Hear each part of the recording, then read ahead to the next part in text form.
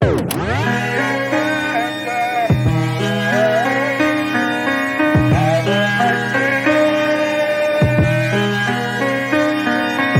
good, y'all? Welcome back to My First Kicks. This is episode 128, and this week I welcome Jonathon Millar, aka JSM, to the podcast. I mean, this episode is a hell of a time. Learned a lot about JSM, learned a lot about customizing, and we talk about everything from creating content to customizing sneakers. It's a hell of an episode. I mean, I didn't mean to say it again, but I think you're in for a treat. We talk about, I lost an episode. We recorded this a while ago. He was actually supposed to come out 2 weeks ago, I want to say. And it was a mistake on my part, but I touch on it in the episode a little bit. Yeah, just, you know how it goes. Sometimes stuff doesn't record. But what's really cool is we definitely talk about his collaboration with AD Sneaks, former guest AD Sneaks. Shout out Andy. We talk about the shoe that those two put together in collaboration with one of Andy's students.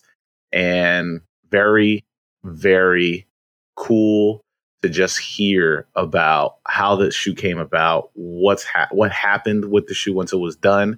And it's cool. He's still getting featured. Well, they're both getting featured on Nice Kicks.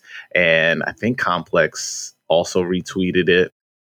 But it's a great cause. I hope more customizers do that as well. But it's just really cool to see what they were able to put together. We talk about just his overall hustle. And, it's an inspirational chat along with just lots of insight. But, this week is, I think by the time this episode, well, if you're listening to this episode on the Sunday of the week that this came out, it's your boy's birthday. So hit me up. Would love to, if you share and hit me up with a little happy birthday. Really appreciate it. Your boy is old as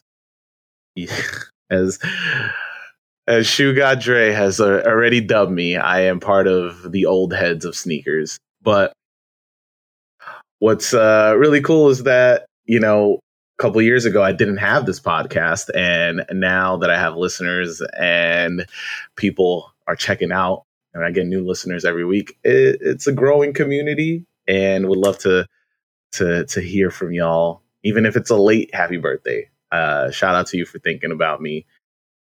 And would love to, it's 4th of July weekend, so let me know what sneakers you guys are getting. Use the hashtag MyFirstKicks for that.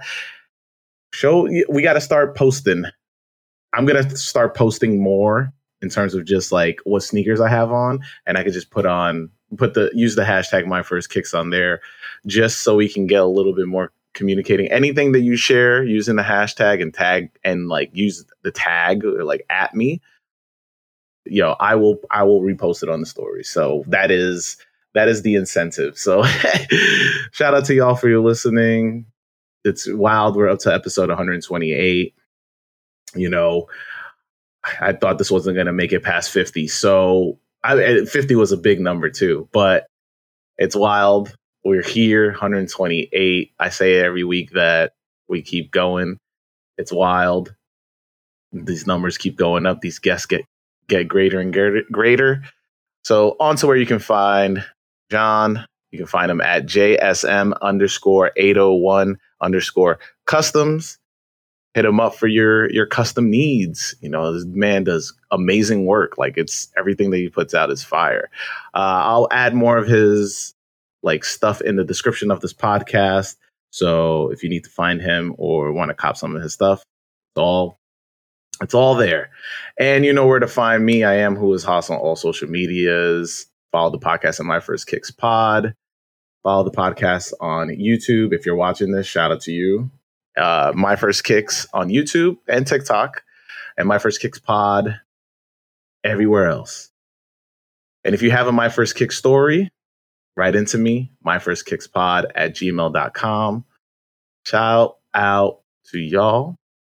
And on to this week's guest, JSM.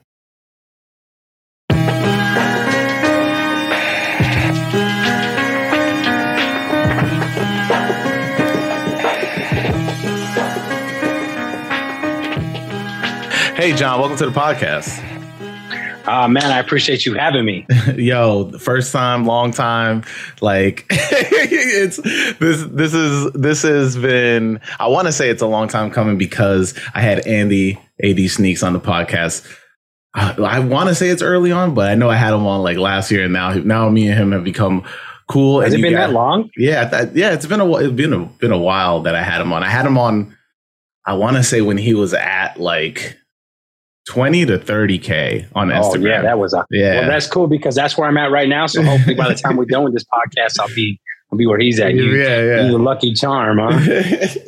I mean, I wish it worked for me because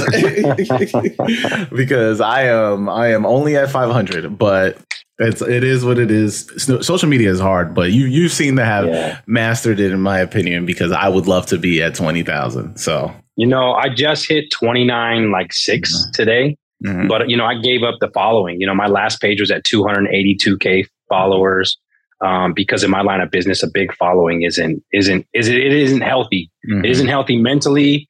It isn't a healthy business because, unfortunately, I have to DM everybody back. Right. Yeah. So when you have 282,000 followers, you maybe get 5% of that in your DMs.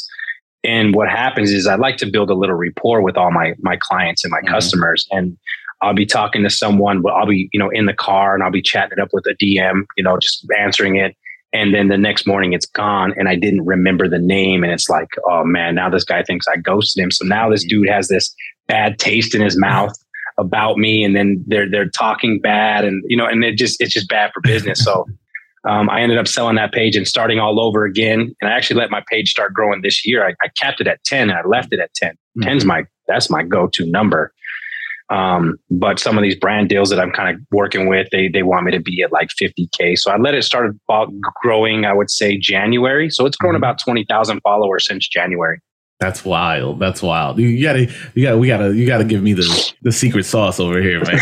Because I am struggling, man. I've been struggling. I just don't, my thing is just, and I mean, I talked to Andy about it too. It's just like, I understand the premise of like backlogging content and stuff like that in order so that you're consistently posting. But for me, I think it's hard for me to come up with content that I'm proud of to always put out. Yeah. So that way I'm just like, you know what? I'll post when I feel like when I get into the habits of like, like I'll always post every week. You're going to get at maximum some kind of content. Yeah, you're gonna get two. You're gonna get two posts. You're gonna get the post about the podcast dropping on Fridays, and then you're gonna get another post about the video going up on YouTube. And it was just like trying to add in like the stuff I was doing on TikTok in there for IG and like trying to, because like I don't want my page to just be like, these are the top 5 sneakers you should be buying this week, and then this is what's coming out this week. And I don't want to do that either because taste is subjective. I'm not going to tell everybody what they should and should not like. Right. That's what sneaker culture is not about. Right. Sneaker culture 100% it's not. Yeah. It's all about conversations and you telling me what you like. You telling me why I like, why I like, I'm going to be like, all right, I don't like those, but I want to understand why you like those. Yeah. Respecting what other people like. And I have a big respect for what other people like. Cause it's like, man, if you like that ugly ass shoe, you got some cojones on you. Like I respect that you like that shoe. Cause but it is, that's what it's supposed to be. When Footscapes were going crazy, people were like, you got to have a pair of Footscapes. I was like, nah, man, get that out of here. Get that out of here. No, sir. No Footscapes. No, I'm good. Good. Man. But yeah, for me, it's like, it's not the consistency of posting. It's the quality of the content. Like I do at least, and this isn't exaggerating, at least 50 to 100 pairs of customs a week. Right. Yeah. And you only see what I really want to put out there. I do a lot of stuff for schools, businesses that's really not tasteful to anyone that doesn't have some type of feeling for that logo that's on that shoe.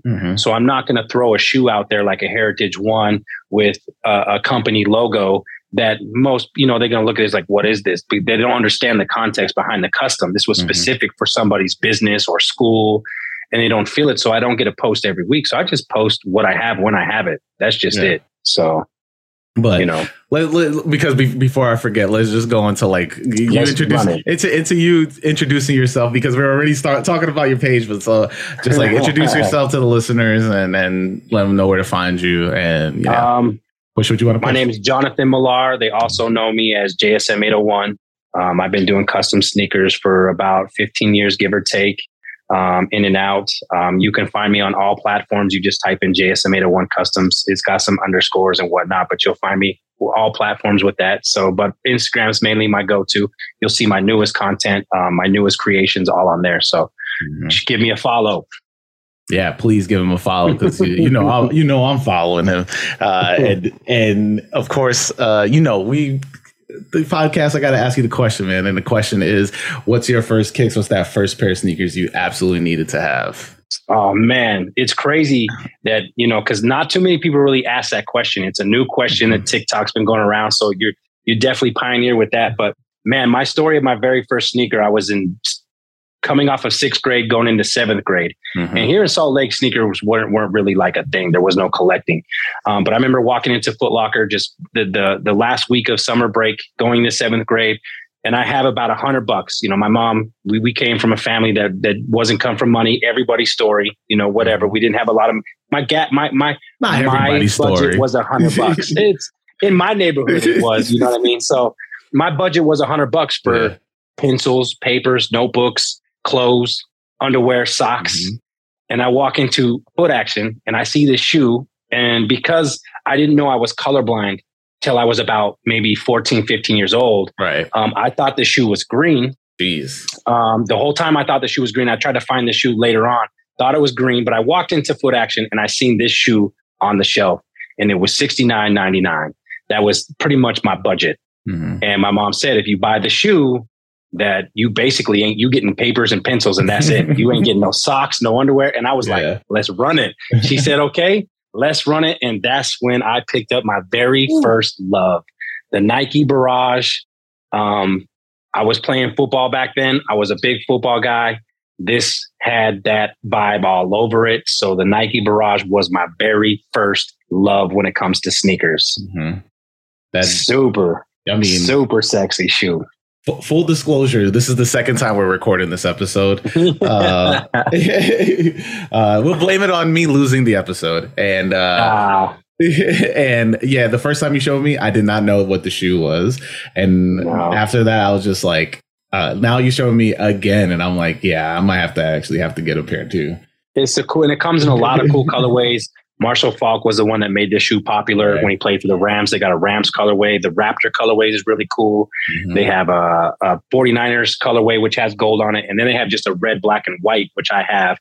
And it comes in a low and a mid as well. But man, this was my very first love. I fell in love with this the minute I seen it. Nice. I got a little synopsis to read for the listeners here. This is, I got one. I found one on Foot Locker, so let's go with this. With some serious 90s vibe, the Nike Air Barrage brings an iconic, bulky aesthetic from sneaker culture's past back into the forefront for its first return. Well, all right, listen, this is the 2020. I think this is the 2020 release. It was re-release. Originally dropped in 1995 as a turf shoe and donned by big names in the NFL like Marshall Faulk. The Nike Air Barrage comes in both high and low silhouettes, as well as a range of OG colorways for you to take your pick, with eye-catching Air branding running along the shoe's outsole from heel to toe and massive swoosh stretching across the shoe's upper. This modern take on a Nike classic is ready for the street. I don't know if you have this colorway. Check out the Hyper Great colorway, a nod to the Toronto Raptors' first NBA title, with its black, white, purple colors mixed throughout the shoe's upper, or choose from one of the other eye-catching Nike Barrage to drip to take your 90s look to the next level. I just had to read that last part because it sounds so stupid. No, that Raptors colorway is super, super dope. But unfortunately, these shoes in my size, because they're so rare, because I think you get like one size 13 in a size run, it's like $700-800. You know what I mean? And this was the first one that I ever had. And I do have a couple other colorways, but I'll get the Raptors once I come across a cool deal, but these ones was a must because this is the retro version of it, but this is the colorway that I had, so I had to have that one. Yeah, and I think I paid like $250 for it. See, it was like that's on the re-release. Yeah. That was after. That was just right after, because I couldn't remember what the shoe was. I was looking for this green shoe. Mm-hmm. They do have a Heineken version of this shoe. It's like that that Heineken green. I don't know what color that is, but it's a Heineken green, but it goes for like $2,000. Jeez. And I'm like, that's not it. It was like a dark green. Could never find it. And then I found, later on found it was a black one I had. So I mean, you mentioned you're colorblind. So like, did you, or do you use like the glasses that'll help you? Them shits ain't real. Them shits ain't real. Like, so I have my situation with being colorblind is I can see light colors. It's once it gets to be so dark, they all look black to me. So they say 1 in 3 people have the condition I have. I only know one other person, happens to be a little kid. But I grew up till I was like 14, 15 and didn't really know.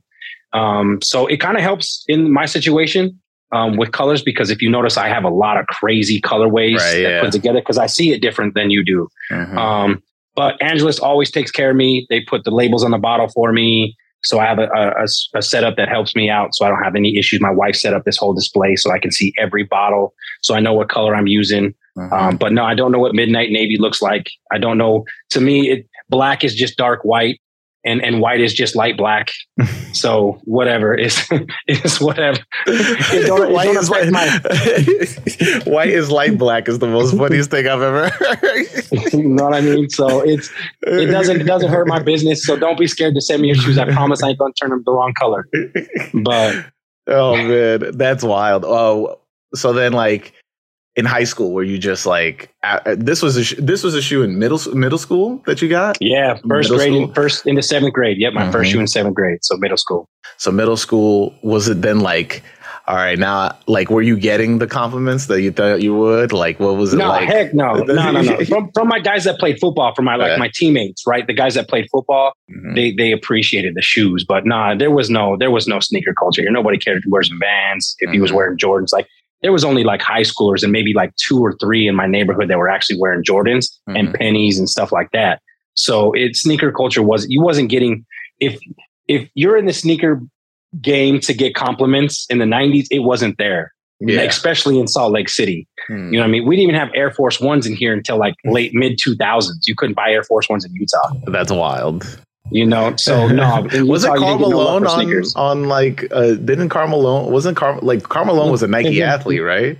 Yeah, no. He was. Let me just grab this real quick. Let me get out the camera. So Karl Malone's my guy. Actually, I do customs for Karl. Bam.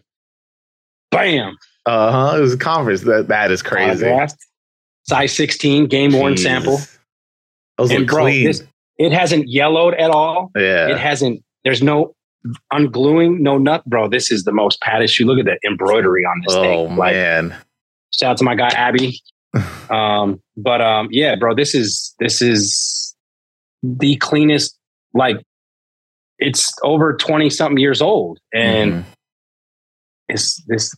They don't make them like this no more. There's no cracking in the suede. Yeah, that is wild. Like, it's beautiful, beautiful sneaker. It's just big.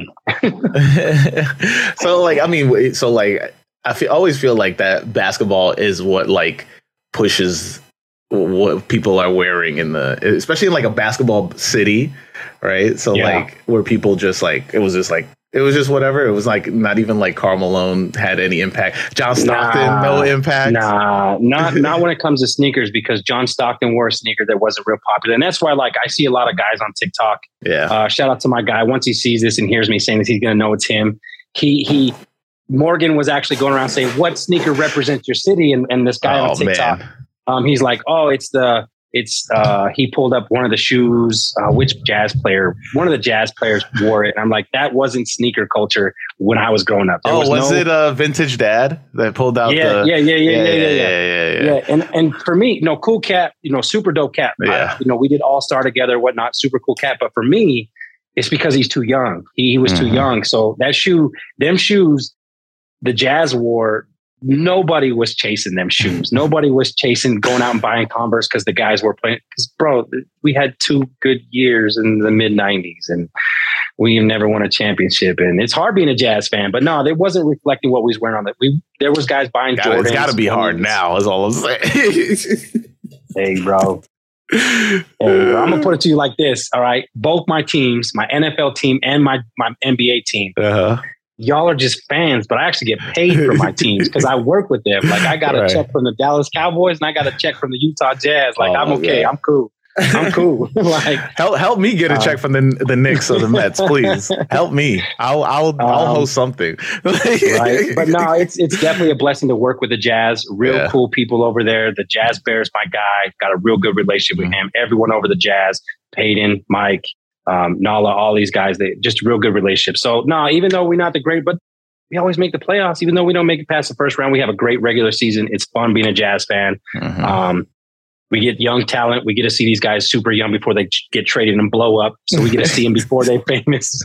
So I mean, you had Spider and young COVID, but that was it, man. Cool. Yes, I got a jersey. I still got to hang up. But yeah, I got all the jerseys and stuff in my shop. I hang up that I do work with these guys. It's wild. How did you? I mean, definitely want to know about like how'd you get into that space? Because like, how did you get into customizing, and what was it that just like led you towards that route? It was being broke, bro. It was being broke. It was not having no money for sneakers. And I had a taste for rare stuff very young. I wanted stuff that nobody had because, my dad's from back east. And so my summers, I would, we'd go through Chicago and I'd be in Wisconsin. And I would bring, because they were always ahead of the game, the fashion world, right? So I would always go there my summers and I would bring something back. And my friends would be like, yo, what are you wearing? Like, what is this?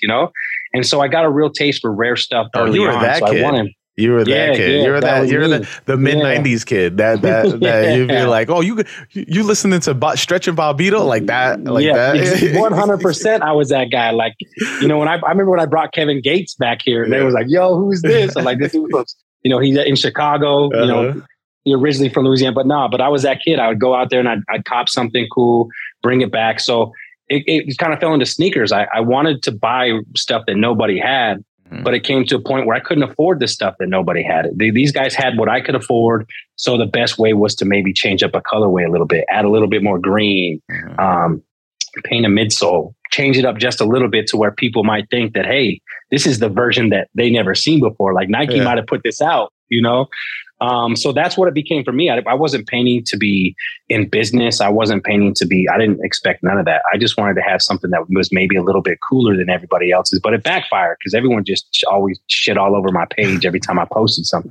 Because I didn't post that I painted them. I didn't post that, hey, I'm painting sneakers. I'm a customized. It wasn't like that back when I started painting. I just posted up what I was wearing.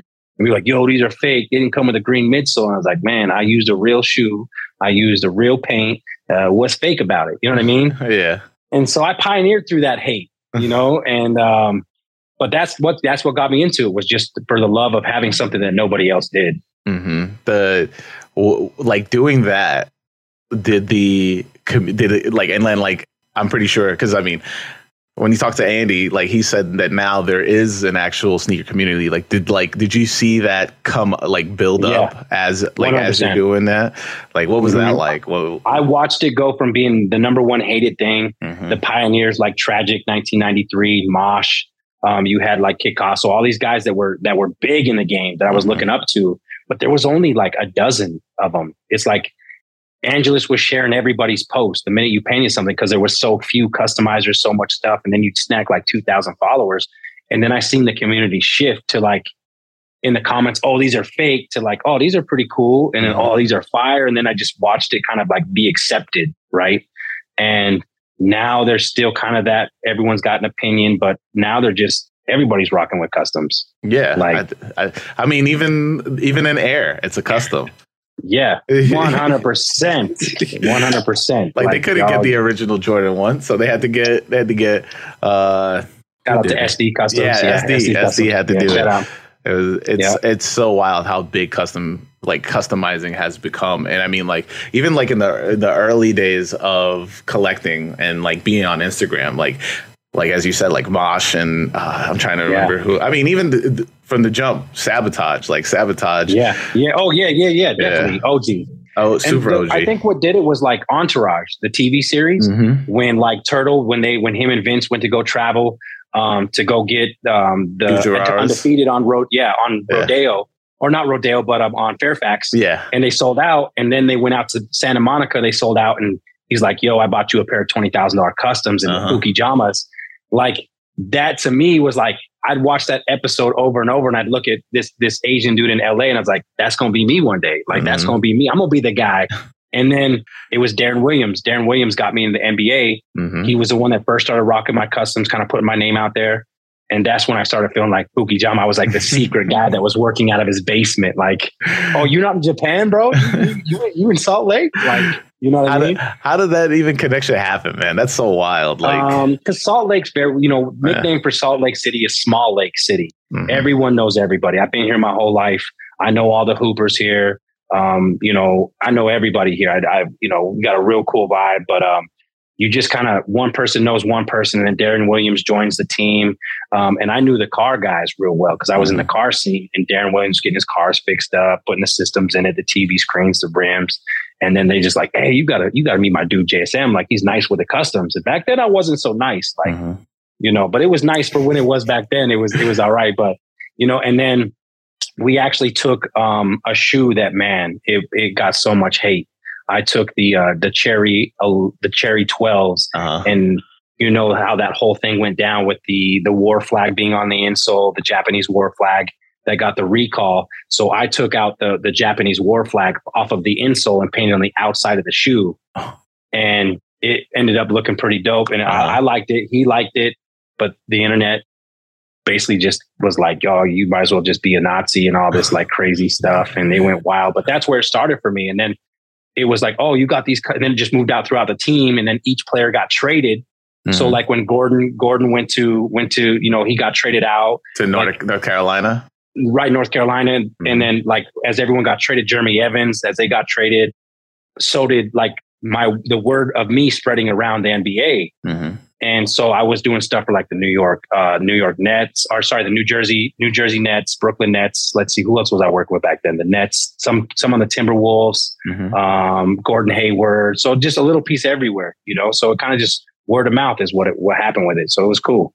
That's wild. Like what like buying? What was the first sneaker you bought off of customizing money? And then man. Ooh, man, big sneakers. Like, I mean, man, I was buying everything though. Like real talk. Like I was just buying everything that was getting released because I was collecting Air Force Ones. I was collecting pennies. So I was buying whatever that really, really made it. But I can't even remember what I did with my first, because I was doing customs for like $50, bro. I wasn't able to pay the bills. Like it wasn't paying the bills for me. It was a part-time gig. And then I got hit up by a company out of LA called Traditions in the Beverly Hills Center.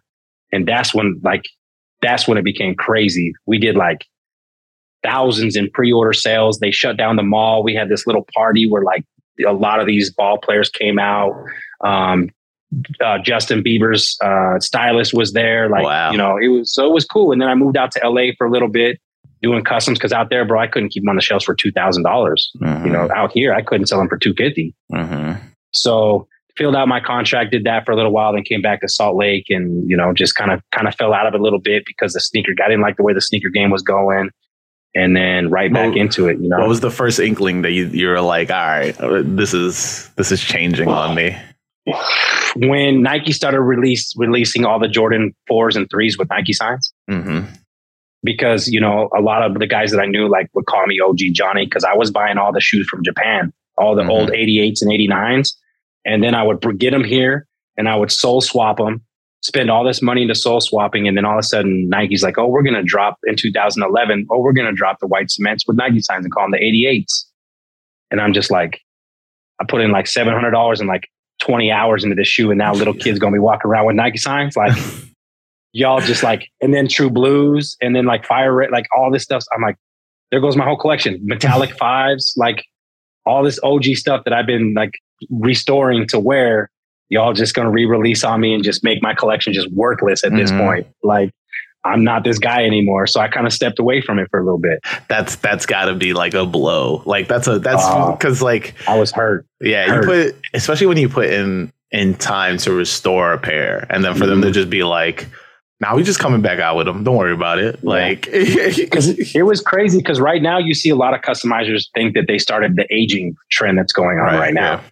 I hate to tell y'all, I don't care who you are, I ain't gonna drop no names, but y'all didn't start it. We've been doing that since like 2011, bro. Yeah. You didn't start it. Like the cool thing is to make the old sneakers look new and the new sneakers look old. Yeah. We've been doing that, bro. So you guys, elevated. I'll give y'all props for that. But we've been aging sneakers for decades, bro. Even Nike was doing that. Like, I was talking to Sneaker Den recently, and we were talking about in 2007, Nike released the Be True to Your School like retro, but it was all age dunks. Right. Yeah. And it was supposed to be like, they went nowhere. Apparently they went nowhere, but like, yeah.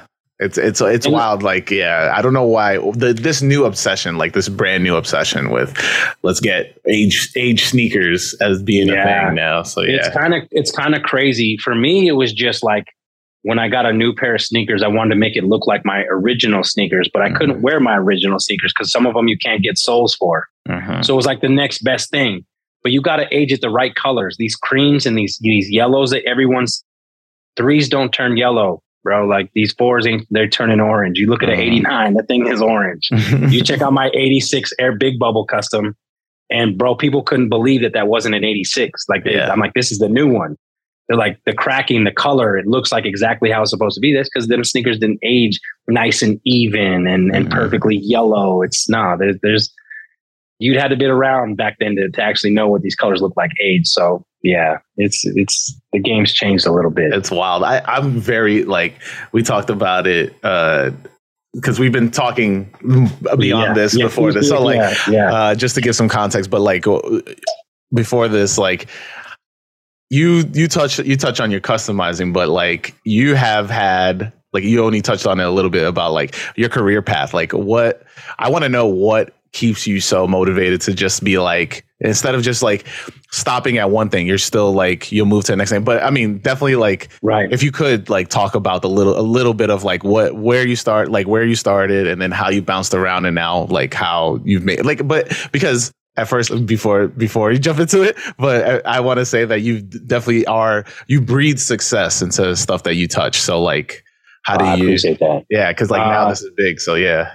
The difference for me and a lot of these money grabbers, and this isn't me hating on another man doing what I'm doing, and you don't have to be a certain type of person to do what I do, but there's something that guys that have been into sneakers before the customizing, they hold a certain sense of detail that a lot of people that just whether they painted canvas and it didn't work out, they weren't making any money, so they're like, oh, I'll just paint sneakers.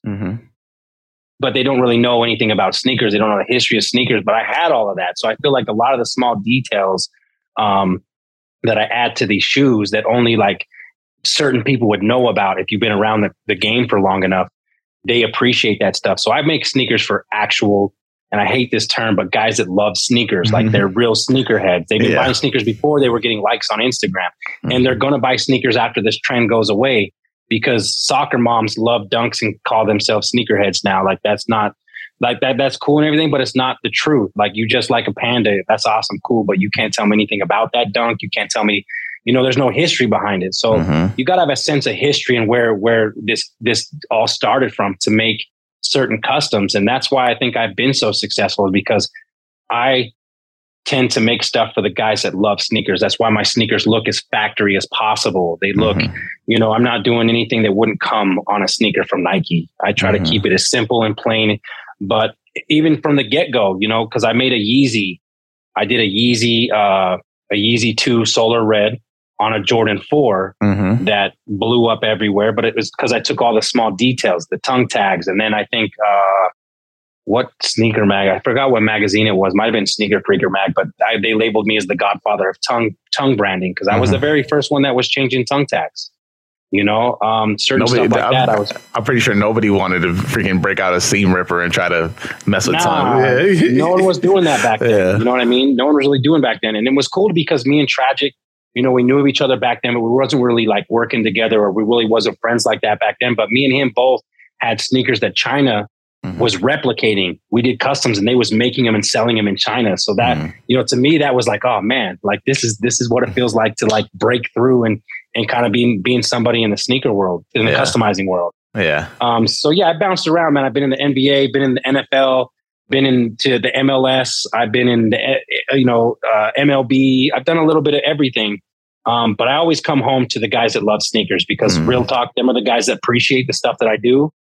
And I just like the looks on their faces because they appreciate the stuff, where these guys with money, they just throw them in the closet, Yeah. Yeah. So I always come back home to my real sneaker lovers.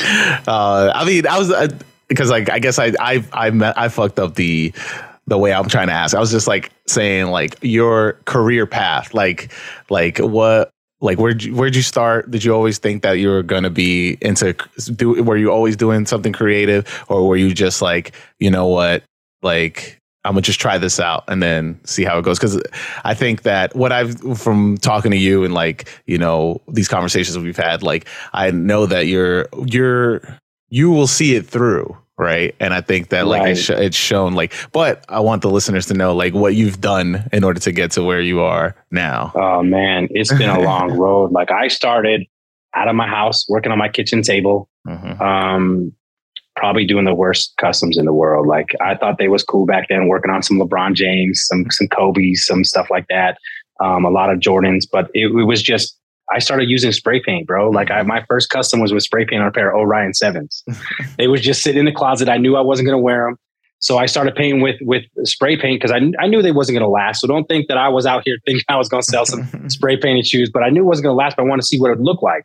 Yeah. And that's what kind of sparked the interest. I used to draw, in high school, used to play around with a little bit of stuff, nothing crazy. And then again, just wanted to alter some shoes. So I started in my house on my kitchen table, not even as a part-time gig. It was just for myself. And I would post it in the sneaker groups. My friends were all my sneaker groups and they'd be like, oh, this is dope. And then it was like, how much to do this? And I was like, oh, I really ain't doing it for nobody. But then it was like, man, why not? Why not maybe just do a couple, side gig jobs, whatever, and get some bread to buy some sneakers for my collection. And then what was those jobs? What was those jobs? I was doing like LeBron. I think like I started doing like South Beach on everything, bro. The South Beach colorway on Jordan 5s. I was doing South Beach colorways on Dunks. I was doing South Beach colorways on anything I could touch, bro. I thought South Beach was the best colorway of all time. Still my favorite, but I was overkilling it. I was doing like everybody in that color. Oh, bro, I was them. That was my go-to, bro. I was doing the reverse, the all gray, calling them the Miami Vices, with a little bit of pink and turquoise, and but that's what I was really into doing. Was them kind of colorways, and I got into like the Joker. I was doing the greens and the purples and the bright colors, the glow in the darks. I remember my Kobe 7s dart frogs. The poison dart frogs. Yeah. Well, I made my soul glow because I was like, oh, they should glow. Like they should glow. Yeah. And then slapped like a little plastic soul protector on there so you could actually wear it. But I was doing a lot of glow in the dark stuff. I wish I knew you back then because I would have been in on that.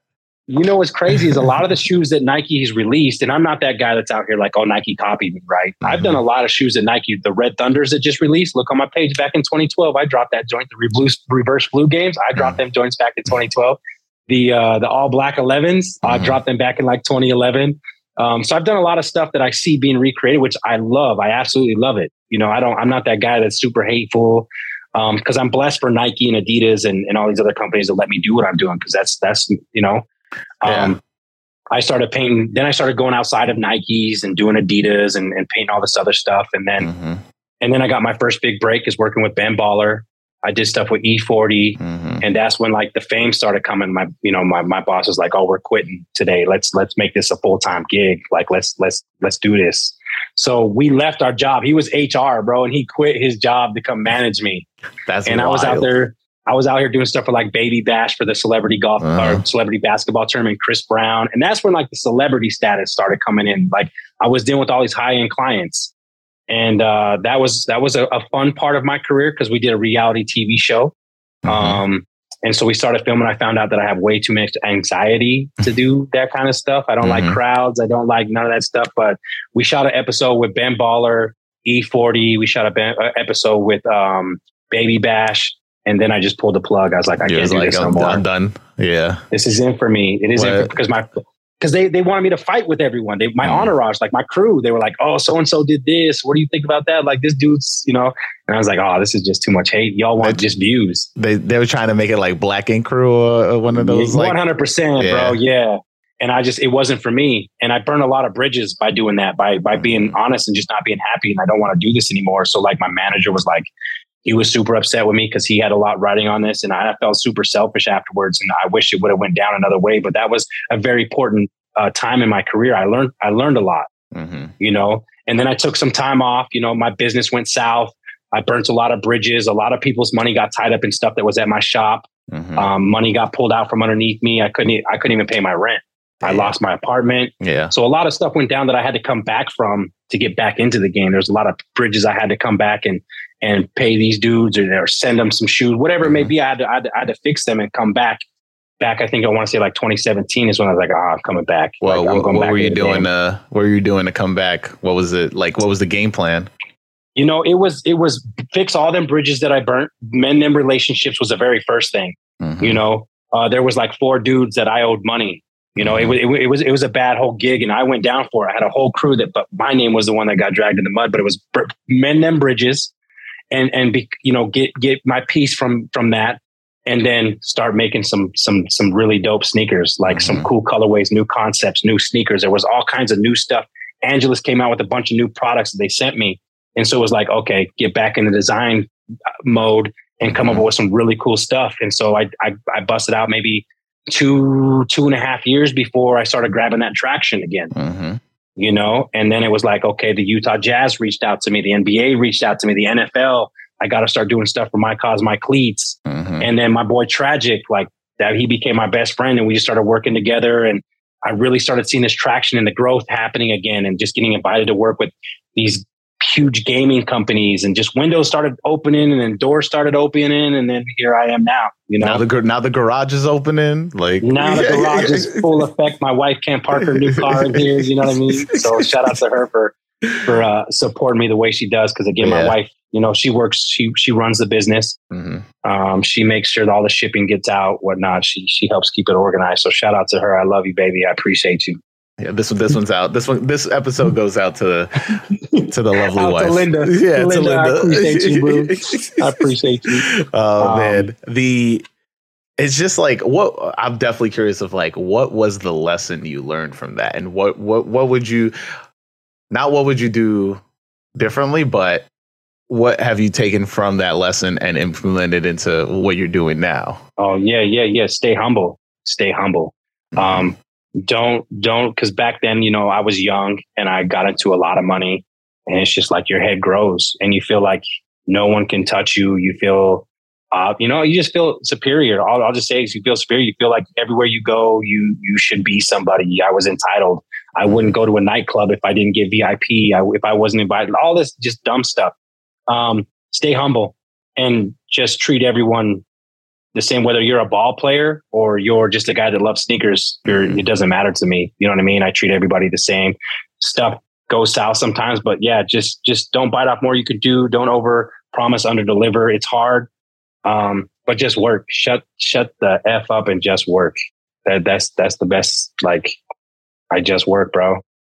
16 plus hours a day. Yeah, I mean, you definitely work a lot of hours. So yeah, I mean, but you talk to anyone that knows me, they'll vouch for that. You'll never catch me outside this garage. But you say that, it's like it's hard for you to hate on doing something that you love, or so it doesn't seem like 16 hours to you because you're. I love it. Yeah. I love what I do. I love sneakers. Like, I truly love sneakers. I love creating stuff.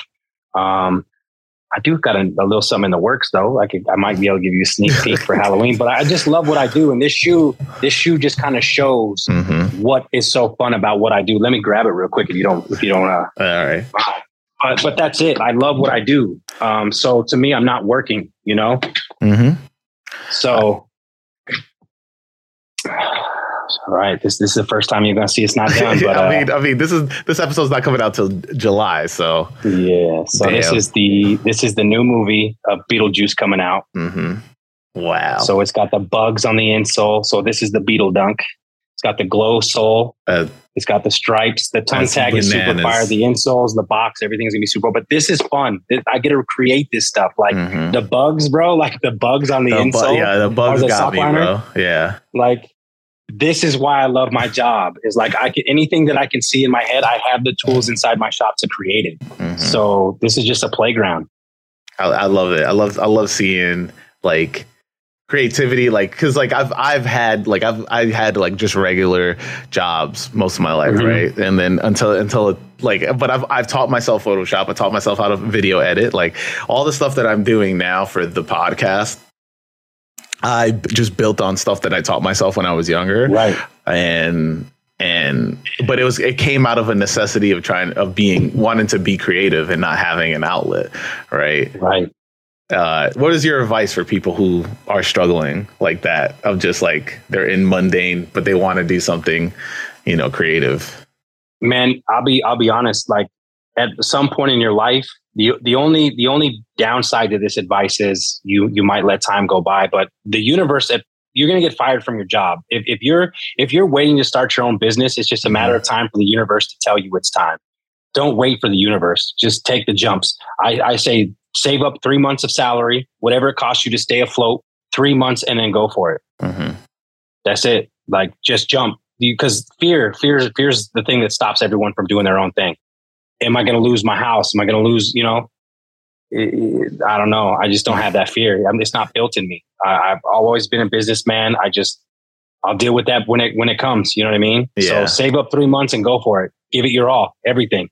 No, yeah, I love that. I think the story on here, and I've told it several times. It took me 2 years to start this podcast. Like for 2 years, I kept saying I have this idea, and I would just talk to people and I'd be like, yeah, I have this idea for a podcast, but I never took the time to just be like, all right, I'm just going to buy a computer or make a computer and do it until COVID happened. And then now I'm just like, all right, I got all this time.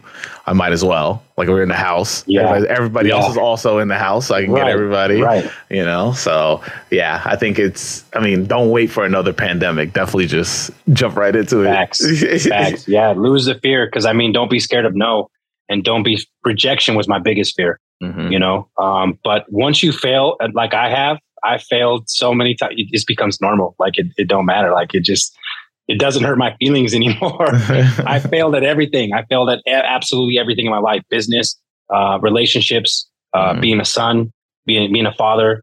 I failed at some point, different ranges of failure, but I failed at everywhere. Now I don't care. I'm willing to try anything. Yeah, I get that. I totally get that. I think if you look at failure as like not a stepping stone to success, then it becomes like that. That idea of failure becomes more daunting than anything else. Yeah. What made you want to actually start becoming like putting your content, like creating content and putting it out on TikTok and Instagram, and like what pushed you to and propelled you to that point? I think what it was is back in like 2012 as a customizer, all you had to do was paint cool sneakers and then post it. And then everyone else does the work for you. Nice Kicks, Sneaker Freaker Mag, Daily Jordans. Everyone does the work for you. They spread the love for you. And I was around when them pages started. So now in this industry, you have to have everything. You have to have the photography skills. You got to have the painting skills. You got to have the marketing skills just to kind of compete with everybody else. Because if you think your work's better and your photography skills ain't great, and you can't take a good photo, no one's going to see it. Yeah. So it's like, you got to be decent at everything to get your work. So you got to kind of step it up. But then I kind of fell in love with photography. Shout out AD Sneaks, my mentor when it comes to photography. But I kind of fell in love with that side of it as well. And then, be just building relationships with all these other guys that help promote customizers. I fell in love with the whole package. So that's what drove me, I was just having fun with it. Again, just found therapy in all this. So yeah, that's it for me. I love that. I mean, speaking of AD, like this last collab that you two, the most recent collab you did and you posted on your page, you and him coming together and helping one of his students create a shoe. Yeah. Like, tell me about that Like from beginning to end, like how did that opportunity even come about, and just like now where it's at right now? So that was real cool. So Andy, the coolest teacher out there, you know what I mean? With his shoes, he implements sneakers into his classroom to get their attention, to keep that coolness, to have that relationship with his kids. He told me about, you know, it was crazy because we talked about this early in our relationship, that he does this every year with his class to design a sneaker. He just prints out these, or they use like Procreate or Photoshop or one of the programs, and they design sneakers, and the winner just wins. That's it. And then we did some stuff over All-Star Weekend together. When I got hit up by the NBA and by Nike, did a collab with them. So he came out and filmed for me, and we just built this relationship. And he's like, "Hey, my kids brought your name up in class today." And I was like, "Oh, like that's cool. Like I'm kind of famous." Like and he's like, "Yeah, they're stoked that I know you." And he's like, "I got a question to ask you for them." And I was like, "All right, cool. Like, shoot, like if you know me, I all my charities for kids and stuff." So I was like, "Yeah, let's hear it. Like I'm down." You know, well, they said, "Well, what if the winner gets his sneaker made by JSM 801?" And I was like, "Okay, I see where this is going." So he brought me in on this deal. And again, he's done this several years. So this was the first year that we thought about making it for the winner. So he said, "All right, this is how we're going to do it. We'll make a video. We'll talk about what we're going to do. We're going to let the kids design it. Instagram will choose the winner. And then I'll make the sneaker, and we'll present it to the kid that wins." Yeah. And so we posted up all the sneakers, and 18 down to 10, down to 6, down to 3, down to 1. And Charlie B ended up winning with the Off-White 3. And, you know, it was like, this kid's shoe is going to come to life. Like, I get to make this kid's vision. And so to me, it was like, it was real surreal. I just felt super blessed to be a part of it. And then once I made it, I told AD, I was like, "Bro, I didn't make this cool enough. I better call the Jazz Bear real quick, because me presenting this sneaker is not going to be cool." So I call in a favor to the Jazz Bear. And come to find out, Charlie B, I will share this information because I have talked to his parents, and this is completely out of respect. His mom is battling cancer. Yeah. That was touching to me because I've lost all my siblings to cancer. My mom, breast cancer, my grandmother, cancer's destroyed my family. So to see the smile on his mom's face while she's going through all this, that's what did it for me. That was the satisfaction for me. Is I was standing back, Charlie B with AD and the Jazz Bear taking photos, and I'm looking at his mom, and I see his dad, and they're just ear to ear, full grins. No matter what she's going through at that moment, she got to see that. And I was like, this is why I do what I do. Yeah. It's that right there. And so for me, it was amazing, man. So now we're going to turn into something big. We're going to work with other schools, and we're going to take this, you know, do this on a bigger scale, you know, and we're just winging it. We really don't know what we're doing. We're just going to wing it and see what happens. So, but yeah, that was super blessed. So AD Sneaks, shout out to you for letting me be a part of that, man, because I don't want to get emotional, but man, get emotional, man. that moment, it was amazing, man. That's the best feeling in the world. And for anyone out there that tells me that money can't bring you happiness, you ain't gave it enough away, because Andy bought that sneaker. We gave it to that kid. The smiles pulls on every heartstring that I have. That's just absolutely amazing. So now we want to do it on a bigger scale. Yeah, my friend recently shared that clip again, and I was just like, I was like, these are my boys, right? Like, that's my people. Yeah. I was like, I had them both on the podcast, and he was just like, yo, that's sick. But I just love, like, I remember like scrolling through and seeing the contest. I obviously voted for that specific shoe, and I was just I wanted that to win.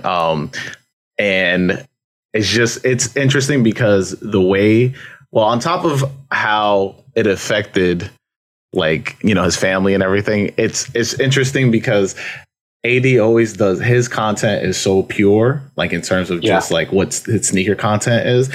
And I mean, we were talking about this earlier, just like, everything is so specifically, oh, you got to buy this, got to buy that, and then for this contest to be created with you guys and actually making something come to fruition, like we I think that's what's missing a lot in this game, because before it was just basically like I felt like everybody was so creative before, like especially in like the 2000s, because everybody wanted to be different. Like you want people to stop you and be like, yo, my God, like, where'd you get those? And then if you hit him with you gotta hit up JSM, like,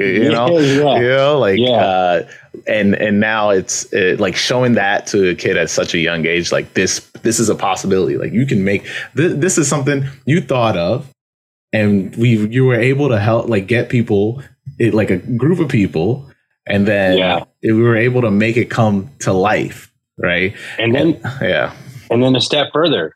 When I was making the shoe and Andy was shooting some photos, I said, Andy, why don't we give this kid an option? I'm either going to buy this design for this kid or he can get a royalty option. Mm-hmm.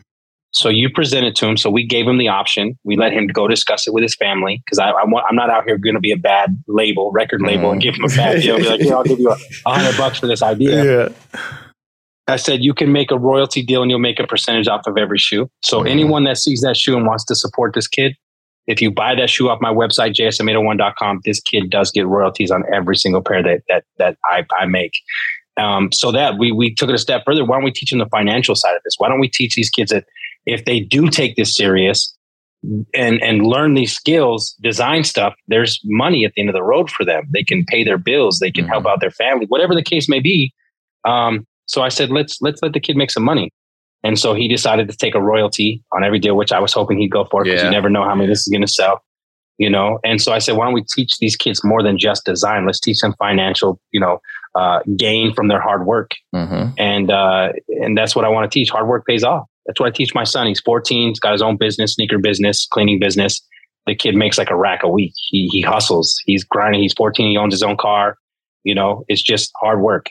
Hard work. I wish I was your son. Right. So, and the crazy thing is I put it on my son when he was early. He didn't really dig it. So I kind of let him, do his own thing. He wanted to play video games. And then a couple of years later, he came back and he was like, yo, this is what I want to do. And so we did it. And then his first custom is for the Sexton brothers, Colin and Jordan Sexton. Mm-hmm. Did a pair of South Beach LeBron 20 lows. And so that's his very first custom, to your origin story. Bro. Yeah, for a jazz player that set me off. And so my son following them footsteps is it's real meaningful for me. That's find dope. Happiness in that. I love that. It's very interesting to share sneakers with the next in line. I don't know how you want to call it. The next generation. Exactly. Pass on the torch. And that's the problem with this game is I think a lot of my generation messed it up. And that's why replicas and all this are so snuck their way into our world is because we gatekeeped. We was like, we're not telling you where we got these. We're not telling you about these. We didn't pass on that knowledge that like the guys that taught me about sneakers, they passed it on to me.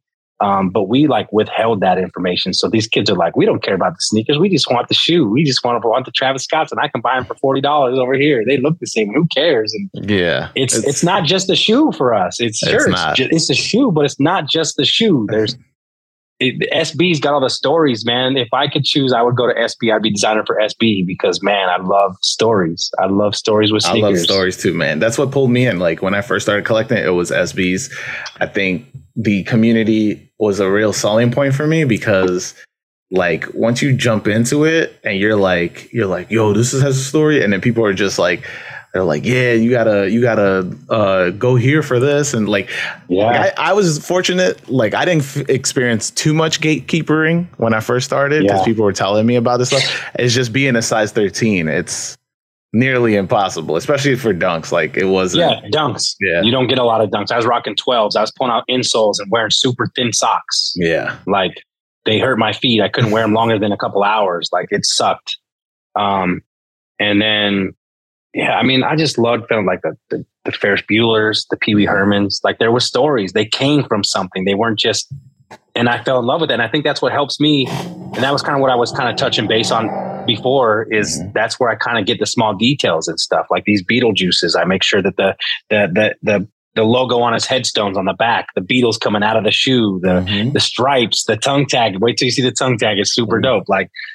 I implement them because I was taught by Nike how to design these shoes. Yeah. You know, I paid attention to all the small details, and it's all in the stories, all in like country music, bro.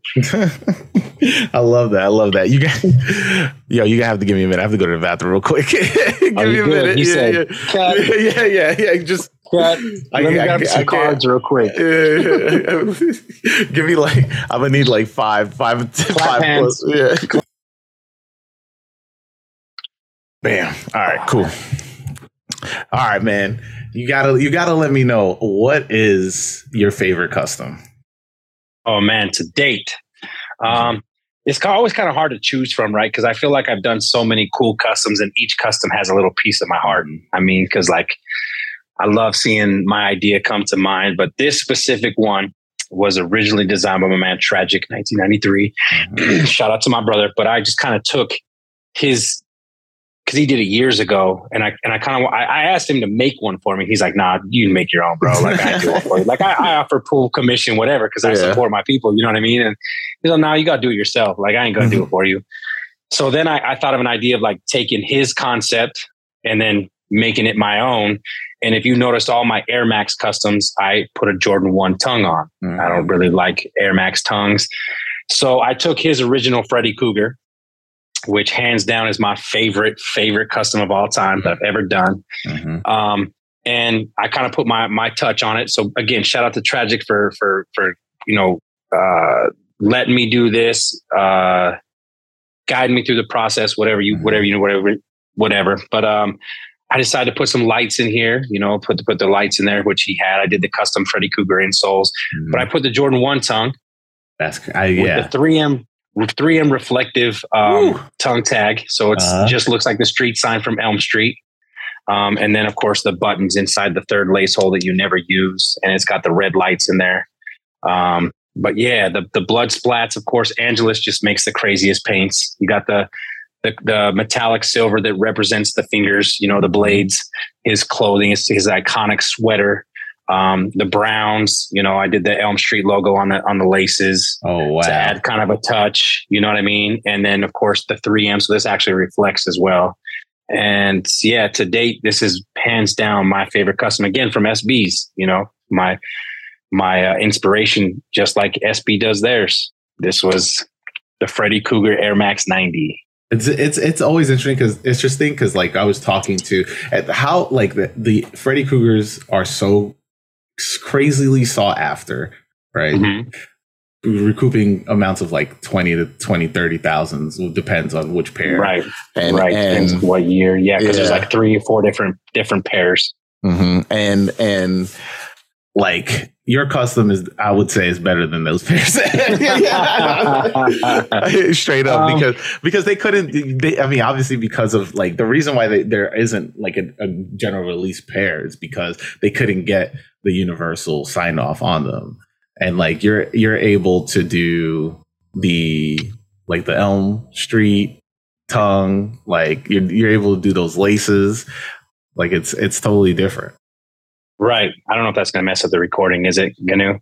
I don't know if that like flashed out. It did a couple times, but it's fine. I'm leaving that in. But yeah, I would definitely never go as far as say it's something I created is better than the original. You know what I mean? And I get what you're saying completely. And I appreciate that. Honestly, I appreciate that because that's kind of my goal, right? Is if I never expect mine to be better than the original. I just expect mine to be able to be right there. Be like, oh man, well, I love this about your custom. But yeah, I didn't do this custom because I thought it was going to be better, or hey, buy my version because it's way cheaper than the 3 that wasn't released. Mm-hmm. That wasn't it. It was like I could have made me a Freddy Cougar dunk, but that's not really my style. I don't like making shoes that already exist. But yeah, being able to add lights and tongue tags, and they made that dunk decades ago. So like. Things have evolved, and technology just it's been, we did the mag, I redid the mag and added all the lights into it, made it real cool. That's crazy. Again, shout out to Tragic. But yeah, I mean, I just love a 90. I love a 90 and I love the Freddy Cougar vibe. Mm-hmm. So I was like, two best of both worlds for me. So yeah, this was hands down. But no, I appreciate that compliment. But no, I'm just glad mine's considered one, that to be up there with that one. So shout out to Angelus for all the amazing paints you guys do. But yeah, they make it possible for us guys to do this stuff. So yeah, facts. And listen, all right. The only reason I'm saying this is because I'm not a big fan of the Freddy Krueger dunks. Like the way, like when they first dropped, and on the forums being like, they are right. Because my jam, I'll be honest, like out of the bunch that dropped, the bunch of shoes that never released, but we have pictures of. Yeah. My favorite is the Iron Maiden dunk that never released. That's my all-time favorite. Yeah, right. And you know what's crazy is I could have bought a size 9 that was on eBay. It went for like $1,100. It was a size 9. It was beat, but I could have restored it. And I was like, nah, I just can't do it. Iron Maiden dunk is the sickest dunk ever made, bro. Like that dunk is so sick. It's so fire. Like translucent check. Like the whole, like the troll on the side, the troll on the side, and I like Iron Maiden, so a lot of you may not like it, but that dunk is sick, bro. I'm not a huge fan of Iron Maiden, but like I've been to like I can hold my own. Like I know some. They got some good songs. Yeah. And so sure. Like I don't know if you've ever been to New York. There's this bar here, definitely, called Duff's. And it's a metal bar, so like all the jukeboxes is just nothing but metal, and like you go in the back, it's like themed, like it has like an electric chair you sit in. And that's dope. Yeah, that's sick. Next time you Ride come the out, lightning. Next time you come out, they sell Iron Maiden's beer, so like you can drink Iron Maiden's beer. I'll be there. I'll definitely coming out. When you pull up, we going in there. Yeah, no but doubt. Like I would just like I would want those just to wear it in there, just to fit the aesthetic. Like right. Such a dope idea. I'm a big fan of that shoe, bro. Because I remember when I got one of the 100 books made by Soul Collector, the very first hardbound, and they nicknamed it the Nike Golden Bible. And I just remember flipping through all the pages in that Iron Maiden, because it talks about where the sneakers came from, where the stories came from, how Eminem got involved with it. And the Iron Maiden dunk, I was like, man, that dunk is the sickest dunk. Like I would take that over any shoe in this book. That's the one I would take. That's crazy that you like that shoe too. We here, man. We here. Yeah, that's a dope dunk. Speaking of, we talked about like how I got into sneakers, but like, what was that first shoe that you were like, I'll buy this with my own money? Oh yeah, definitely. So I came prepared. So I remember, and shout out to my boy Matt Sterrett and his older brother Troy. I know he gonna see this, but Matt Sterrett was kind of the cool kid on the block. Dude got all the sneakers. I remember going and seeing like the 11s when they popped, in 2001. Dude got like his mom. Shout out to Pam. She's like a mom to me. She hooked him up with all the sneakers, and my mom wasn't like, she didn't have it like that. So I just got to go see the shoes. But I remember his older brother say, hey man, I'll sell you these shoes for $60. And they was like 3 sizes too big, bro. Like when I tell you they was like clown shoes on me, I stuffed a pair of socks in the toes. And I remember my mom making fun of me. She's like, just take them off. They're way too big. But he let me pay him in increments too, like $10 here, $10 there. And he let me take them. So it was almost like on layaway, but I got to wear them. And they was way too big, but this was the shoe right here. The Penny Hardaway. Like this was Penny, so this is the Penny one. Yeah. The Penny one. Yeah. And so he was like, wait, he's like $60, you could have them, you could take them. And I mean, I would wear them and they were all creased on a toe box. Like they were all, it was tied so tight, bro. Like it was that like, oh my God. Remember when they always said like the white basketball players tied their shoes way too tight? Yeah. That was me, because it was 10 times too big. And so did you ever grow into that size though? Yeah, 100%. By the time I got to wear it, though, it was so beat up. I was like, oh, I can't wear this no more. It was so wrinkled and so just like trashed. Yeah, but this was the very first shoe that I spent my personal money on. So this shoe holds a lot of nostalgia for me. What was that job? You remember that job? Man, I was mowing lawns, bro. I'll be 100% honest too. I was stealing money. My mom would be like, have like $2 in her purse. And I'd be like, oh, let's take $2 and add it up. And then I had to pay my $10 every week. You know what I mean? But no, shout out to my parents, man. They at least had enough money for me to like earn, mowing lawns. I'd go around the neighborhood. I remember my next door neighbors, man, what was I can't remember their name now, but they always paid me like $20 to mow their lawn. It was so big though. And it was all weeds. And they would give me like $20 to mow the lawn, but it was like once every 2 weeks. It was cool. So this is before allergies existed. I was blessed. I didn't have any back then. I was blessed. Because there was definitely a point in our lives that pollen did not exist, and we were like, we were out there not sneezing, and we then was immune to it, bro. Yeah. We was outside. We was outside. Like we wasn't inside on playing Nintendo all day, bro. We was out on our bikes, jumping off jumps. We could break our necks. Our parents didn't even see us for 20 hours. They forgot they had kids, bro. Like I remember back then they had commercials for that. I've seen this on TV. Back when I was a kid, they had a commercial for the parents. Be like, "Do you know where your kids children are?" Yeah, It's 10 o'clock. Do you know where your children are? Yeah. Like as long as we checked in by the time the lights went out, we checked in, say, "Hey, I'm going to sleep over at Matt's house tonight." My mom's all right, cool. Just have his mom call my mom, make sure it's cool. And then I didn't come back till like noon the next day. Grab some food and then back out. I was gone, bro. We washed our bikes out front. It's wild. So, now you have to have a phone, and doesn't matter what age you are. Tracking system. Imagine like the way it was before. Just like no phones. Like you had to go see if your homie was home. Yeah, you had to ride your bike to his house to see if he was home to play. You couldn't just call him up because my sister would be on the phone talking to her boyfriend. I'd be like waiting. And then my mom finally got the double line. Remember, you could get the double line where they called and you could pick it up. Oh, I'm on the phone, call him, but later. I'm like, give me the damn phone. I'm like, the F it, I'm going to ride to his house. Just screaming outside his window, like, yo. Yeah, for real. Like, hey, because his dogs would be out front. I didn't want to let him out. Like, hey, Matt.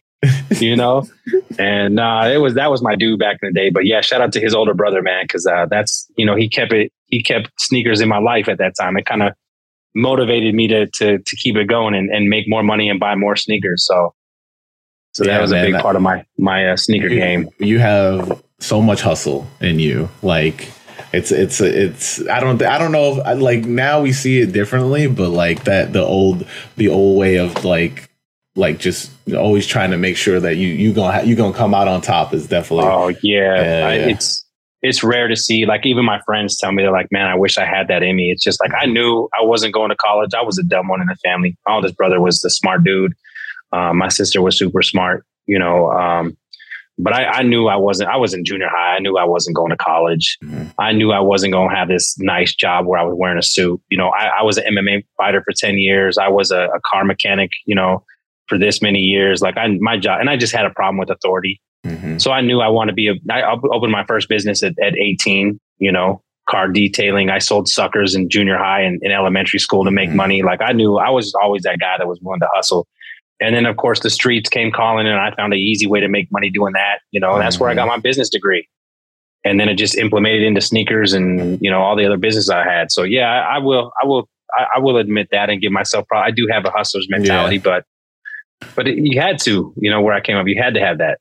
No, yeah, it's something that can be taught, but it can be easily be learned, which is the hard. Facts. It's so hard to get it across because you can't really do that now. Like it's either like you are like it can be brought out. It can be brought out. But it's in you. It has to be in you. It has to be. It either gets brought out or it doesn't. You go work your 9 to 5, which is cool. I ain't got no problem with 9 to 5s. I just knew it wasn't meant for me.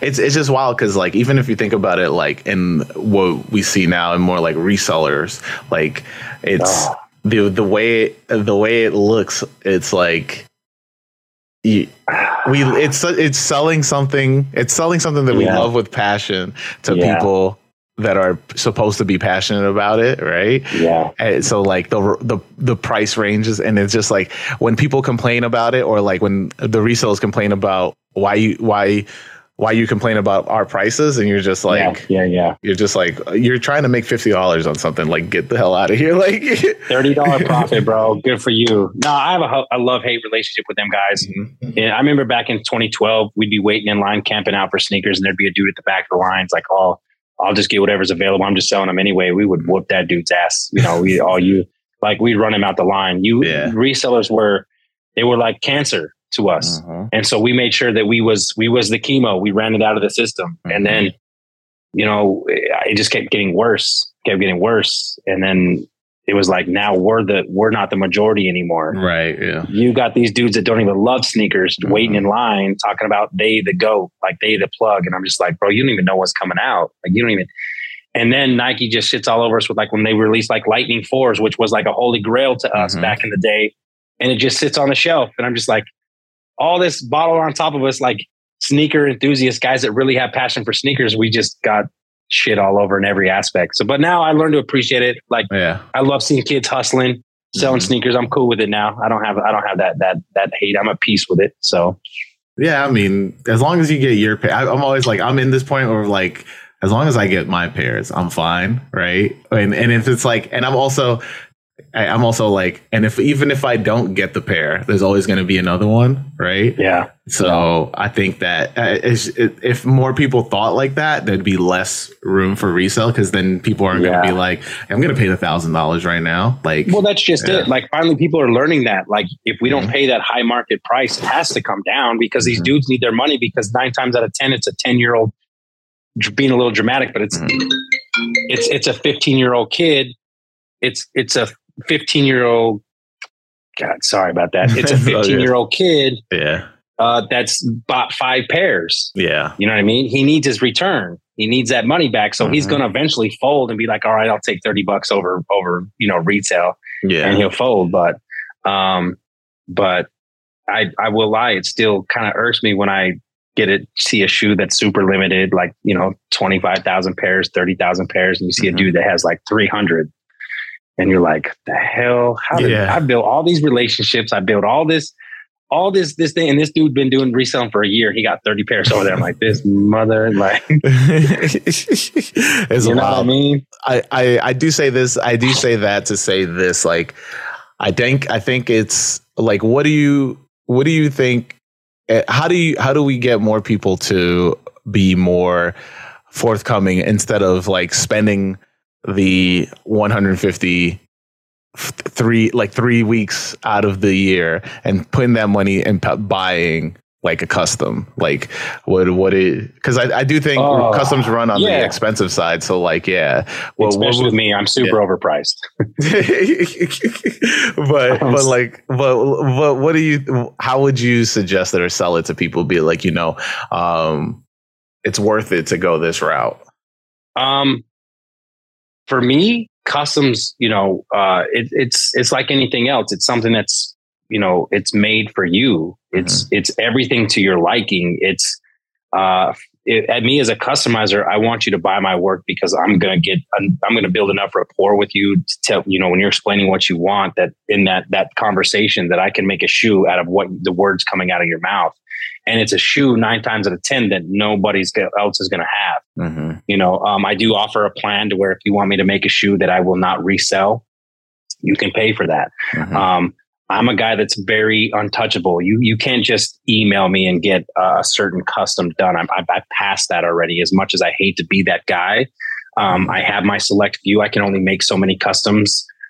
So I pick my VIP guys, and you got to know somebody and know somebody. But if you miss on a drop and now that sneaker's $2,000, spend $1,000 and get a sneaker exactly how you want it. If you like that colorway, but you want it on a shoe that you really love, let's do that same colorway on a different silhouette. Let's, put the insoles that have some kind of stuff that you want, that's personable to you. But we can literally do anything, custom boxes. So yeah, I would definitely say if you're not in it for the money, you don't care about wearing a $2,000 sneaker and then selling it for $1,500 after you wear it once and flex to the world like you're a cool cat. Spend $1,000 on a custom. You know what I mean? It's personal to you. You'll keep it forever. You'll never forget about it, and you'll always break necks. Like people are like, yo, what is that? So yeah, I would definitely think that a custom is a very safe route to go. And a lot of customizers out there, so you're always ready to get a custom made. You don't have to wait in line. You don't have to cross your fingers and hope the sneaker gods bless you with it. You just pay for it. So yeah. I mean, I get that. That's absolute fact. As we're towards the end of the podcast, and I like to ask another question to just like end the podcast on. And that question is, well, first, I want you to travel back in time and think about that one time where you were about to get the Nike Air Barrages, right? You paid the $69.99. What was it? $69.99? $69.99. Yeah, you paid the $69.99, right? And you're about to open the box, but now you yourself have traveled back in time and standing right behind you as you're about to open that box. What would you tell your younger self as they open that box? Open it slower. Yeah. I didn't care about the boxes back then. I just wanted what was inside of it. So it was like, get it open real quick, throw away the paper. I wish I would have just been like, this is the shoe that started it. Keep this one, put this one away. Don't beat this one in the ground. Give it a little bit of respect because this is the shoe that started it all for you. And I wish I still had that original shoe because, when my mom does pass, that's going to be something I would think about. Like if I had that first shoe in my hand, that would be the piece that my mom has set my life. Like everything I do is sneaker related. Yeah. And it all started with that $69.99, that money that she sewn her whole life. Like that money she earned set me up for this. Like it literally paved my path. And so I wish I would have kept it. I wish I would have wore it with a little bit more respect and I would have kept them. And if I would have known that this is what my life would have came to, I would have the biggest shelf for just that shoe, because I know when she passes, man, there was a way for me to find that shoe. There's probably no amount of money that I wouldn't pay to have it. I mean, now I'm gonna have to look. I'm gonna have to see if I can find them. Help you out, John, right I got there. $1 million and it's yours, baby. It's even got your initials on it. I'm gonna buy them and sell them to you. Like I paid $50, but I'm not gonna let them know. I'm like, here you go. Right. Here you go. Here you go. But yeah, realistically, like these young cats that are getting to collect, keep that first shoe. Yeah. Keep that first shoe, because you never know where you're going to be in the sneaker game in 20 years. Every guy that I have some sort of relationship with sneakers. I think we all wish we would have had that one shoe that we started out with. Oh yeah, man. If I had my khaki high SB still, right. I can't even see them less. Like I think the last 13 I saw was like $700. Good luck. Yeah. And I was like, nope. Good luck even finding a good deal. Yeah. And nobody wanted them too. It's the worst part. Nobody that's always wanted the them. best. That's always the best shoes. Look at the Jordan 1, Band 1 from 2011 went straight to outlets.